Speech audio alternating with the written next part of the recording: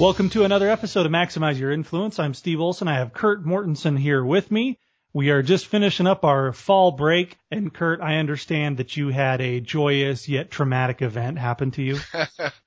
Joyous, traumatic. I tell you, every emotion in the book. Yes, my oldest daughter just got engaged, of all things. So, yeah, I think, I don't know if anybody's been through that, but a lot of different emotions there. And I'll say congratulations. But, as a father, you go through all these different things. Yes, good, bad, letting go. Hey, he's a good guy. I can't complain. But still a weird, strange, different, good thing that happened this week. How's that with my tone of voice, my verbal package? No, it's a good thing. I just got to wrap my head around it. For some reason, it's much harder for me than my wife. She's already doing wedding plans. Here's the kicker. They think they want to do it Thanksgiving in a month or so, which is like, what? What? But anyway. These kids are crazy, man. I know. I'm like, whatever. Do what you need to do. I might show up. Let me check my schedule. Yeah, right. Yeah. So that's a pretty short fuse on that one. Yeah, I don't know if I'll be cooking a turkey this year. That's my favorite thing, cooking a turkey just for the sandwiches, but, we'll see what happens. They say there are two things that every father needs to tell the new son-in-law. Number one, I don't mind going back to prison. And number two, anything you do to her, I'd reserve the right to do to you.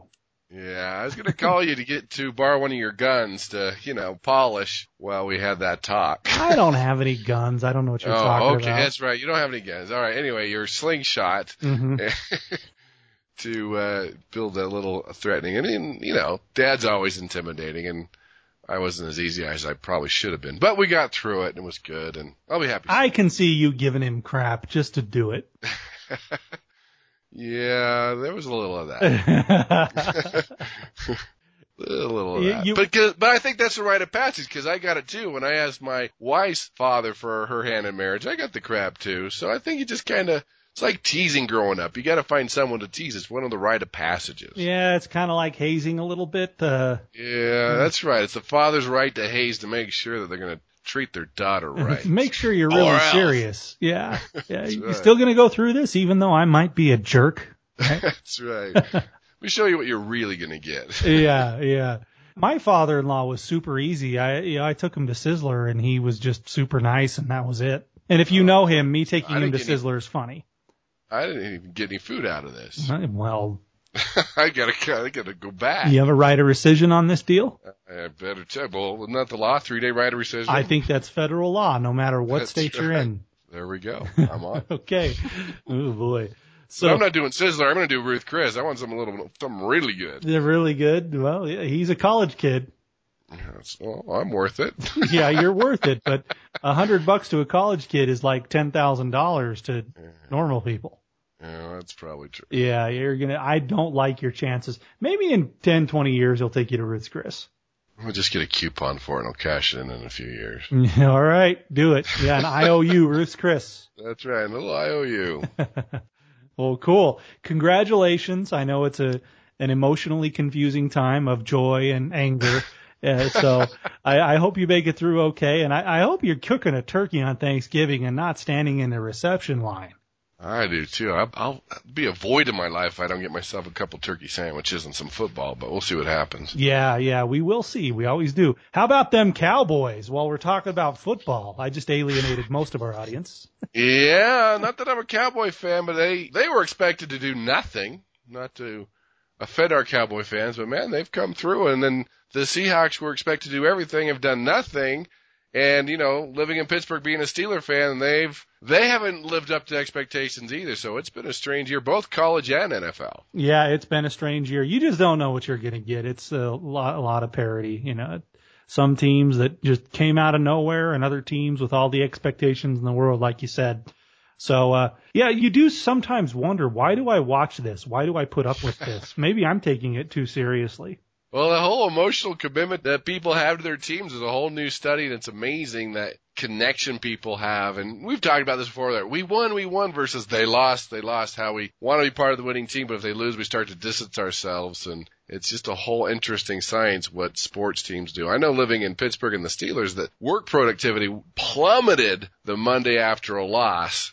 I mean, the psychological damage and things that happen just amazing with sports. It is. It is, yeah. My college team was predicted to do amazing things this year, and they've been, we're halfway through. They've been a flop. They're not going to do what they were supposed to. They could still do all right, but yeah, it was a big expectation adjustment. And it was funny, the piece in my life the other day when I was able to come to grips with the fact, no, they were just overrated, right? you go into denial, you struggle with that, and then when you finally accept it, you're just so much happier. That's the thing, the expectations, especially when they're so high and the fans booing and things that are happening. I say the science behind that's just amazing. Yeah. Well, there you go. We did football. We did the wedding. We haven't done food yet. I'm sure that'll come up. We talked turkey. We're good. Yeah, we talked. And turkey. We offended all the non-Cowboy fans, so I think we're right on track. We offended all the 49er and Redskin fans, right? That's right. All right, cool. Well, I think you're not supposed to say Redskins, are you? So we just offended all that whole contingent too.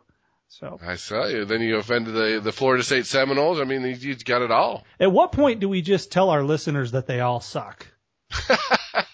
Well, that will be episode 1000. Okay. Now, I just asked that question, listeners. I didn't overtly say that you do. We love you, and we appreciate you listening to the show. We do. Don't be offended and just listen. Yeah, and subscribe to us on iTunes. Send us your feedback to maximizeyourinfluence@gmail.com. Listen via Stitcher Radio, however you got to do it, or just go to maximizeyourinfluence.com. And guess what, Kurt? Today is the day. The day of what? You don't know what that means? No, I don't. Oh, well, this is the day where our listeners can go to universityofpersuasion.com. Ooh, that is yes. universityofpersuasion.com. And if you like what you've been hearing on the podcast so far, if it's been a benefit to you to every week hear new persuasion, new influence techniques, or even some that may not be new but keep you fresh, because this is something that you always need to do to be effective at persuasion. It's like working out. You can't just do it and be done forever. This is a regular process, right? You need to go to universityofpersuasion.com. And we have a couple of different programs, anywhere from free to $97 a month. I think we have one at $7 and one at $27, right? Does that sound okay? It is. We should know that, but I do know that, and we've spent a lot of energy into this. And you can get a coaching session every month, to the free session, to a 52-week program, to the archives of the podcast, to over 100 audios, over 100 videos, everything you've ever wanted to know and more about persuasion, motivation, influence is all right there. Even millionaire psychology and mindset's all right there. The access that you get every month, and it's all mapped out for you. So we're really excited about it. And it's at 50% off right now for those who take action and take a look at it. And 50% of free is what? Who's done did you do the math on that one? 50% of free. Okay, clickety click. I don't know. Anyway, there's a variety of options from free, I think $7 all the way up to the full-blown coaching package. It's a monthly package or yearly, however you want to do it, but we're excited. Everything's there that you need to know about persuasion, motivation, influence, and it will make a huge difference in your income. For as low as $7 a month, and obviously I should use the course here if this is how I'm going to describe it, you could get a very mediocre bean burrito for $7 a month, right? Well, I'd say fair to mediocre. I guess it depends where you're getting it. Hopefully that had some meat to those beans. And I will guarantee you that you will get more use, more pleasure, more experience out of our program than you will a mediocre bean burrito. How's that for a guarantee? That is a wonderful guarantee. You want to take me up on that offer? You want if you go listen to the program that you created, so that's kind of an asterisk, and say, you know what, I think I could have gone to Taco Bell and got a burrito and been happier than I am right now, I will refund your cost of the program, Kurt. And how about I will send you a mediocre bean burrito just for trying? Snail mail, right? There you go. Hopefully yeah, I guess we'll have to put an asterisk there, not for our listeners in Iran, because that would be too far. That's too far. But yeah, all of you are going to sign up now, because you know, worst case scenario, in a couple of weeks, a bean burrito shows up priority mail. That's right. You can use it as a paperweight. There are a couple of things. Well, there's a lot of things that you're going to learn. You're going to learn how to have absolute confidence in what you're saying. You're going to learn how to resist persuasion so you don't fall into those unethical traps. 18 most powerful words, how to put them to use, how to create huge value to eliminate price resistance, instant action through ethical urgency. There's a ton more here. And I think that the reason that it's most valuable, Kurt, is intellectually we know a lot of these things, but if you are not constantly exposing yourself to quality persuasion training, you fall into these old traps, these things that have been ingrained into us since our childhood about, oh, we don't talk about money and this is how we behave. Well, if you're going to be a good persuader, if you're going to be a good salesperson, you don't always behave the way that society tells you to behave. You have different habits, and the only reason that you're going to be able to break these old tired habits that make you broke or make you not have the results you want is because you're not exposing yourself to quality training on a regular basis. Exactly. And when there's over 100 tools of persuasion, you got to work on those tools to make sure you've mastered each one and know when to use each one. Plus, we've added the persuasion software that persuades for you. I've identified over 77 objections that you could get, and it gives you a response for each one and how to use it. And that's very beneficial for those who persuade and influence for a living, which would be everyone. The only thing wrong with what you just said, Kurt, is that you should have used the "but wait, there's more" segue. That's right. But wait, there's more. So, yeah, go to universityofpersuasion.com. Very easy to find out what you need to do there, the different options. This is everything that we've ever done and that Kurt's ever done on persuasion and influence, and we continue to add to it. We'd love to have you. If you like this podcast, if you found it useful, you're definitely going to find University of Persuasion useful. So we appreciate you going and checking it out, and let's launch into today's information. What do you think? Let's do it. Here's what millionaires have in common, a article by Newser, which I tend to like. We've given Kurt the week off on the geeky article moment. I'm going to geek out for you. But hey, I think that's useful to know. There's lots of books, there's lots of audios and things out there about what millionaires do. But this is just a very quick, straightforward article on 4 things that millionaires do. You should do. You want your now. sound? Yeah, I do. Fire away. All right, here's your Urkel. There you go, Mr. Urkel. He always used to say, "Did I do that?" Yeah, it was pretty good. I think he also coined, "I've fallen and I can't get up." Oh, did he? Yeah, I'm pretty sure he did. If he didn't, then he really took it to the next level, and he kind of hijacked that one. Somebody owes him some royalties. Somebody does, yeah. So, all right, here are 4 attributes. I'm doing a fake drum roll on my desk. Maybe you can hear it. About millionaires. Number 1, most are self-employed. Good to know, right? So your chances of becoming a millionaire go down if you're working for the man. The article says if you're making money for someone, it seems it should be you, not your boss or the owner of your company. Less than a third of all startups make it 10 years, though, so there's some risk. But on the bright side, studies show that self-employed people are also more likely to be satisfied with their jobs. So you should actually tune into the podcast and subscribe to University of Persuasion to increase your odds of your self-employment working out. That's another little shameless plug there. It works. Yeah. Okay. Number 2, they start their business based on strategic thought. So passion is great, but they look for areas where demand is bigger than supply. That is, areas where they're most likely to make money. It may sound like common sense, but in one survey, only a third of entrepreneurs say they made sure to search for a good business idea with a competitive advantage. One reason people might not tend to start businesses that are sure to be profitable, many such businesses are in areas seen as dull or normal, right? So we all want to start that sexy business that does something super cool, but a lot of times it's the guy who has the fertilizer company. Or something totally boring, but people still use it every day. And the septic tank cleaning company, right? That's right. That's right. I saw that on Dirty Jobs the other day. A guy that does sewer maintenance, and he makes buckets of money because nobody wants to do that. So find something nobody else wants to do. And it may not sound flashy, but there's the demand outstrips the supply. So number 3, you ready? They're not necessarily intellectually gifted, but they work hard. Okay. The average college GPA of an American millionaire is 2.9 on a 4.0 scale.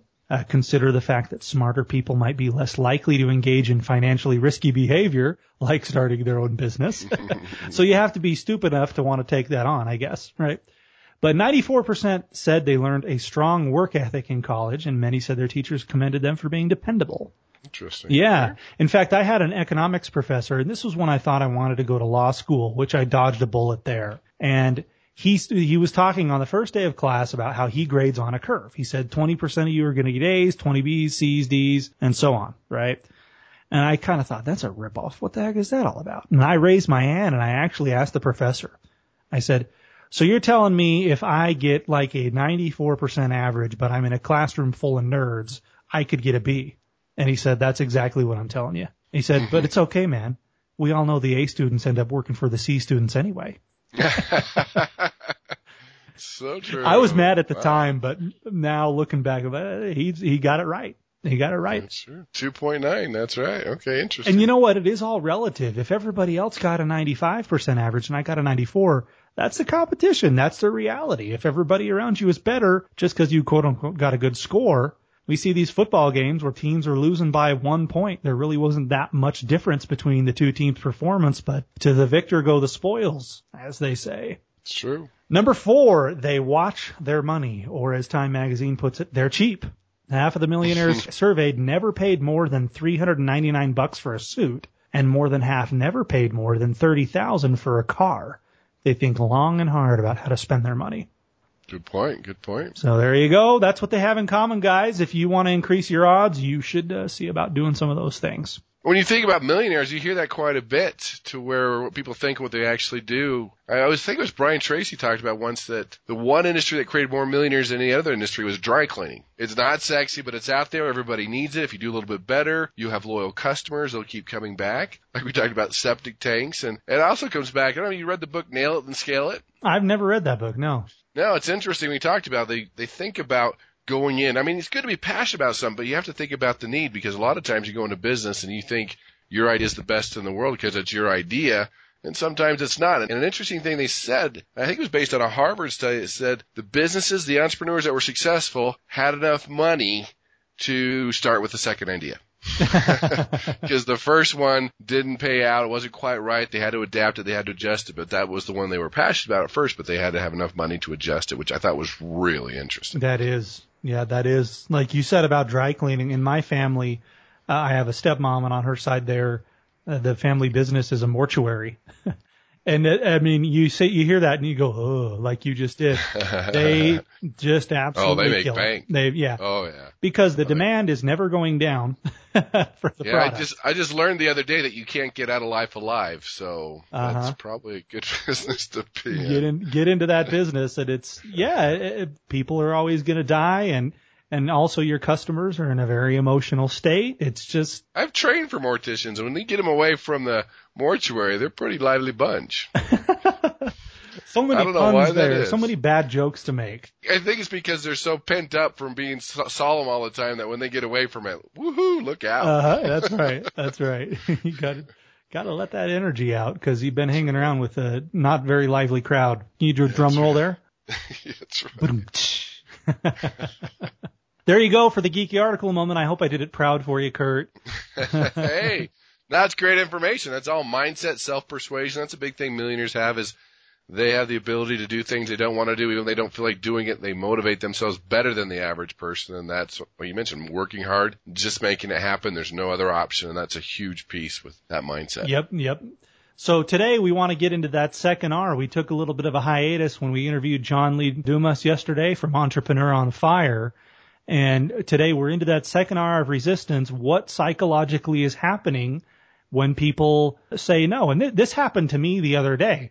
I've got to go to Houston, Texas this weekend, Kurt, and I am teaching a workshop on real estate investing to a group of 25 investors. And part of what I've got to do is I've got to get an agent, a real estate agent on the ground in Houston to agree to go around with us and show us properties and represent these clients, right? So you think about it from an agent's perspective. Oh, wow, I get to network with 25 investors all at once. You know, usually I got to go out with one person for a full day. This seems like a no-brainer, does it not? You would think. Yeah, well, one guy just says, nah, I think I'll pass. And it made my head explode.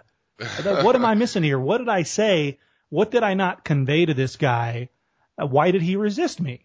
And so last time we talked about reason. We didn't give the person a reason to buy or to commit to the idea.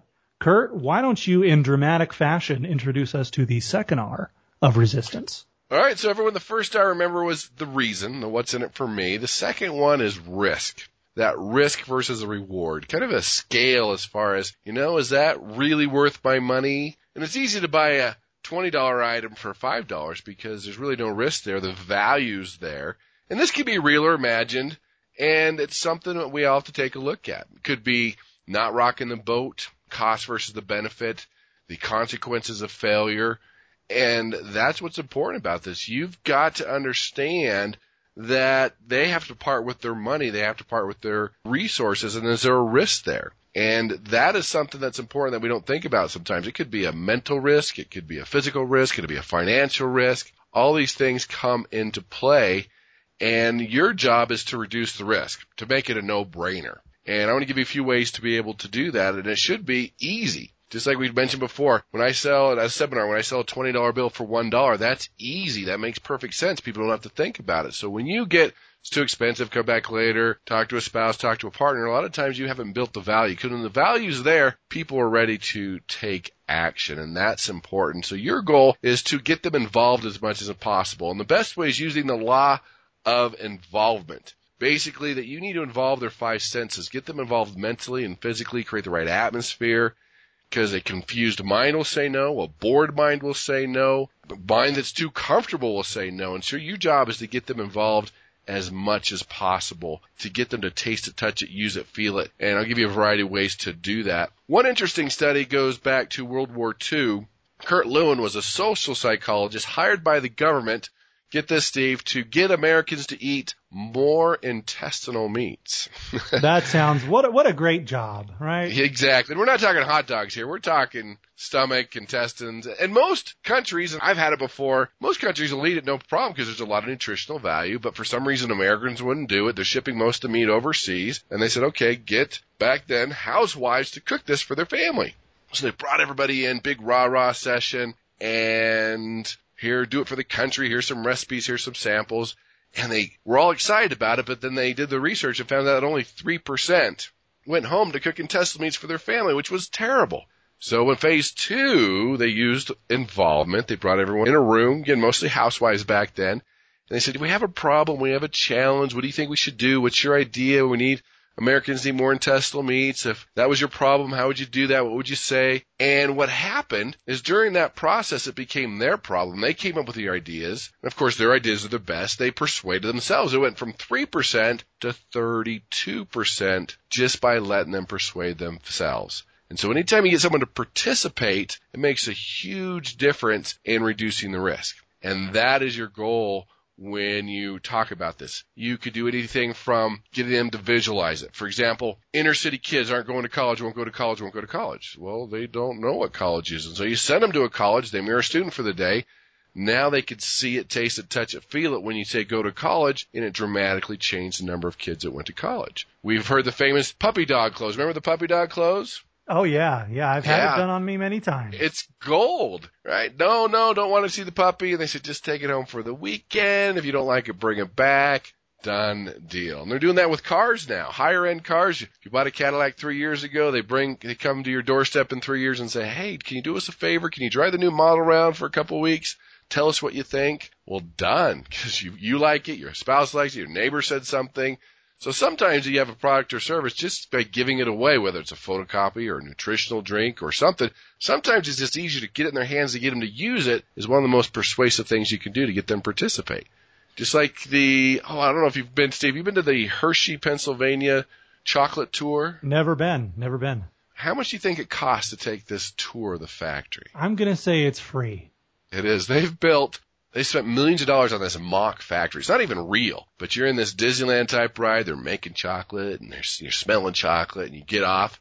And after that whole thing, they give you one little Hershey kiss and you eat it and you go down this escalator to the biggest chocolate store in the world. They got 50-pound Hershey Kisses. They've got ice cream, anything you could ever want. I guarantee you they sell more by doing that than by just charging for the tour. So involvement. We see it with America Online, free 1,000 hours. They became the biggest. Test drives, CD clubs. All these things are part of that. Even, I don't know if you knew this or not, but Post-it notes that we all use every day when they were launched were a complete failure. Right. Complete failure. Because how do you explain it? I've never needed it before.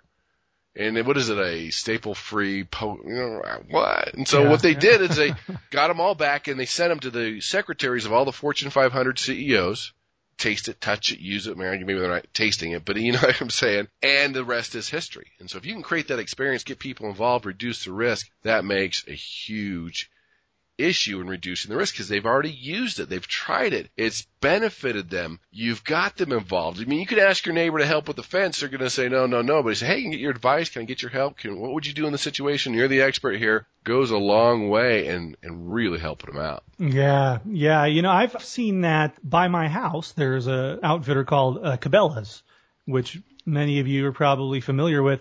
And if you've been to Cabela's, you know they're famous for a couple things. They got the big giant fish tank. Right. Mm-hmm. They've got the animal exhibits from the African savanna and the Mountain West and all the stuff, all the stuffed animals that you see the ventriloquists have gone to work on. And, you know, you wonder, at first, why do they do all this stuff? Because it brings massive amounts of traffic into the store and you start envisioning, I want to shoot that deer or I want to catch that fish or I want to do that. Right. And that risk starts to go away. It starts to get replaced with the anticipation of using the product. And you know the cost of maintaining those exhibits is far outweighed by the revenue that is generated from people that are just going in to see that end up in the checkout line like I do every single time. And that's part of it. They could visualize it. They see themselves using it. Because if your prospect can't see themselves using your product, your service, your idea, it's never going to happen. And the other thing I want to mention with this that's really important, people are so skeptical now, is that you have to have them in the right mindset that they're thinking to themselves, I've got everything to gain and nothing to lose. And one thing you can do to enhance that is the guarantee. And that is so important. Now, you never lead with a guarantee. But if they're sitting on the fence, just like that infomercial, you give them that 60, 90-day guarantee. I've noticed that when I'm speaking from the stage, they give me 90 minutes to talk about influence and persuasion. I've got my CDs and DVDs to sell, that if I offer a great guarantee, it'll double my sales. Now, you have to take a deep breath here, entrepreneurs, because sometimes with my guarantee, I'll say, look, if I'm speaking to a group of entrepreneurs, I'll say, take it home for 90 days. If this doesn't double your income in 90 days, you keep the bonuses, and I'll give you $100 cash just for trying. Now, let me ask you this, Steve. Do you think there's any dishonest people out there that would take advantage of that? Yes, I do. So 1 in every 10,000 people is dishonest. And I make that up just because it makes me feel good. I think it's more than that. But think about it. It's probably, yeah. But if it's doubling your sales, and I'm telling you, it's very rare. Every once in a while, someone will duplicate it and love it and still send it back for that $100. There's some people, but that's very, very rare. It's a very small percent compared to doubling your sales. So you have to take a look at your guarantee and take a deep breath, and they've got to be thinking, I've got everything to gain and nothing to lose. And when you have a good product or service and you know it's going to change your life, do that. Again, every once in a while someone will take advantage of it. But if it's doubling and tripling what you're doing, it is worth it for you to do that. Offering a warranty, a guarantee, whatever it is, that reduces all the risk. And if you can get your prospect to think, hey, I've got everything to gain and nothing to lose, man, that really helps in reducing the resistance. So what I think I've heard from you so far when we talk about risk and how to eliminate it from the psychological perspective of your buyers, of your clients, number one, some kind of a trial period, because it takes away that fear. They're experiencing it. They see, hey, there is no risk. I'm using this and I'm enjoying it and I like it. And number two is the guarantee. It's, I'm going to start using it. Yeah, I fork over the money, but if I don't like it, I can take it back. You've also, involvement, I guess, is a derivative of that first one, of the trial period. Any other ways, any other pointers that you would give the listeners as to how to reduce or eliminate that risk altogether? Well, I mentioned asking their opinions and advice is one way to do that. But one thing you can add, too, if you really want to get people involved and engaged, I mentioned if they're not listening, you can't persuade them. If they're bored, you can't persuade them. If they're confused, you can't persuade them. I was doing an event in Santa Barbara overlooking the beach during the summer with an all-male audience. Okay? So a distracted mind will say no. We had to shut the curtains. And that's the thing, keeping them focused, keeping their attention, whether it be one-on-one or an audience. And one way to do that is to understand that we need to engage as many senses as possible and know that, especially when you're talking to somebody one-on-one, they could be a visual person, an auditory person, or a kinesthetic person, feeling and like to touch. And if you can peg that right away and adjust your presentation, it keeps them more involved. 40% tend to be visual, 20% tend to be auditory, and the other 40% tend to be kinesthetic. And you can hear it just with the way they talk. Visual people are more, you see what I'm saying, versus auditory. Did you hear that? Versus kinesthetic. Does that feel right to you? You can peg it by their word choice, and that's just a small thing to do to really understand that, because if you can adapt to their perception, the way they see the world, it makes a huge difference in keeping them involved and reducing the risk. Awesome. Anything else you want to add on reducing the risk? Main thing is get them involved, put yourself out there. Just like University of Persuasion, there's a free membership. Why? Hey, let us prove our worth. It is out there. It's doing it. It's really making people more persuasive. Get them involved, prove your worth, and get them to think I've got everything to gain and nothing to lose. That's the key. Yeah. It's, are they thinking that finally is I have nothing to lose by using this product? And then You're in the sweet spot. Okay, great. All right. Cue up the Homer.